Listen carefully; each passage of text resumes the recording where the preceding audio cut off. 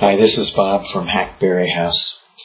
Today, what the Korean dictator will never know.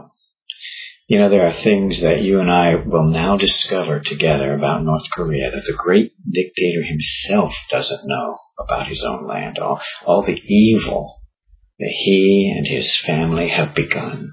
The individual lives that he's ruined and sent out of this world far too early. But also, we're going to learn the good that God has done with that evil. Persons who would have had no contact with the Lord or with the church if they had not been chased so rudely out of their homeland. Those who would never have called upon the name of the Lord if their desperate circumstances had not demanded it. Believers who would not have been jolted from their own selfish, purposeless lives if these crises had not called out to them.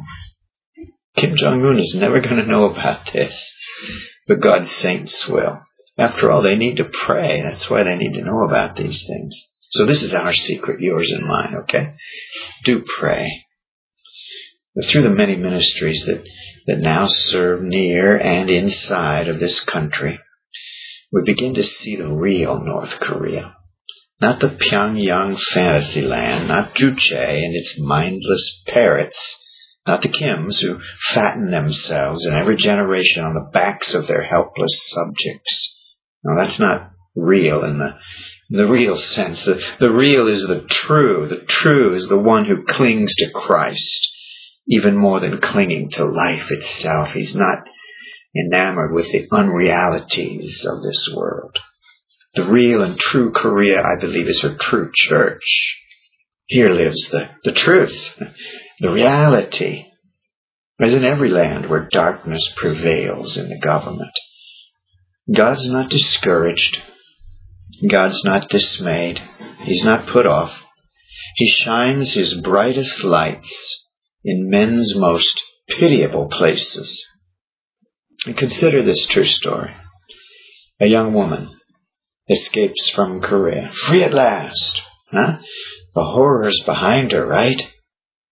China, that's where she's gotten to. China's like heaven. She's there. She's free. Not so fast. There, up ahead. One is beckoning her to come along. Help? So quickly? What a wonderful place this China must be, with help behind every tree. She goes with her newfound friend. She goes into bondage. For this helper has been hired by a lonely Chinese man who has no wife, and he wants one desperately. He'll even take a Korean woman if necessary. The struggling, but in vain, young woman is brought to the home of this Chinese man and forced into a marriage with him. What are her options?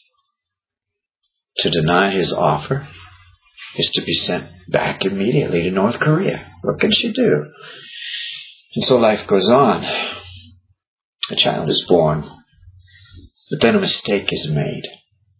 She's discovered by the ever-snooping Chinese police who are duty-bound to send her back to her homeland. And there she will go. And there she went, never to be heard from again. But that's not the end of the story. I said a child was born out of this union. The Chinese man has no need for the child. If the wife is gone, as in many cases, if not most, the child is separated from the mother, becomes essentially an orphan. Mother probably in prison or dead. Father far removed. Where does such a child go? Did you know there are tens of thousands of such children? Tens of thousands. Who's going to care for them? Now here's where God steps into the picture in a very visible way. I know he's behind the scenes and he's working his will in everything that happens. But here we see something. We see him. God stirs his people to care for such children. I know of a 13-year-old boy living in a safe house in China this very day. God's people have surrounded him. One of these orphans, cared for him, introduced him to the Lord and the church. He's autistic. Members of that church have laid hands on him for prayer. Now, autistic boys don't care much for the laying on of any hands. But these praying hands on him were also loving hands, and in some mysterious way, the love of God was communicated to him. He's learned to cry and to appreciate human touch. That's a miracle. That's God. In the midst of the worst of human depravity, in the midst of this seeming loss 13 years ago, child is born, mother discovered, mother said, this child lives, and not only lives, he prospers, and he begins to know God even in the midst of sickness in his life. God's found a way to show himself strong even in the midst of all this evil. Kim Jong-un will never find a way to stop the love of God. God bless you today.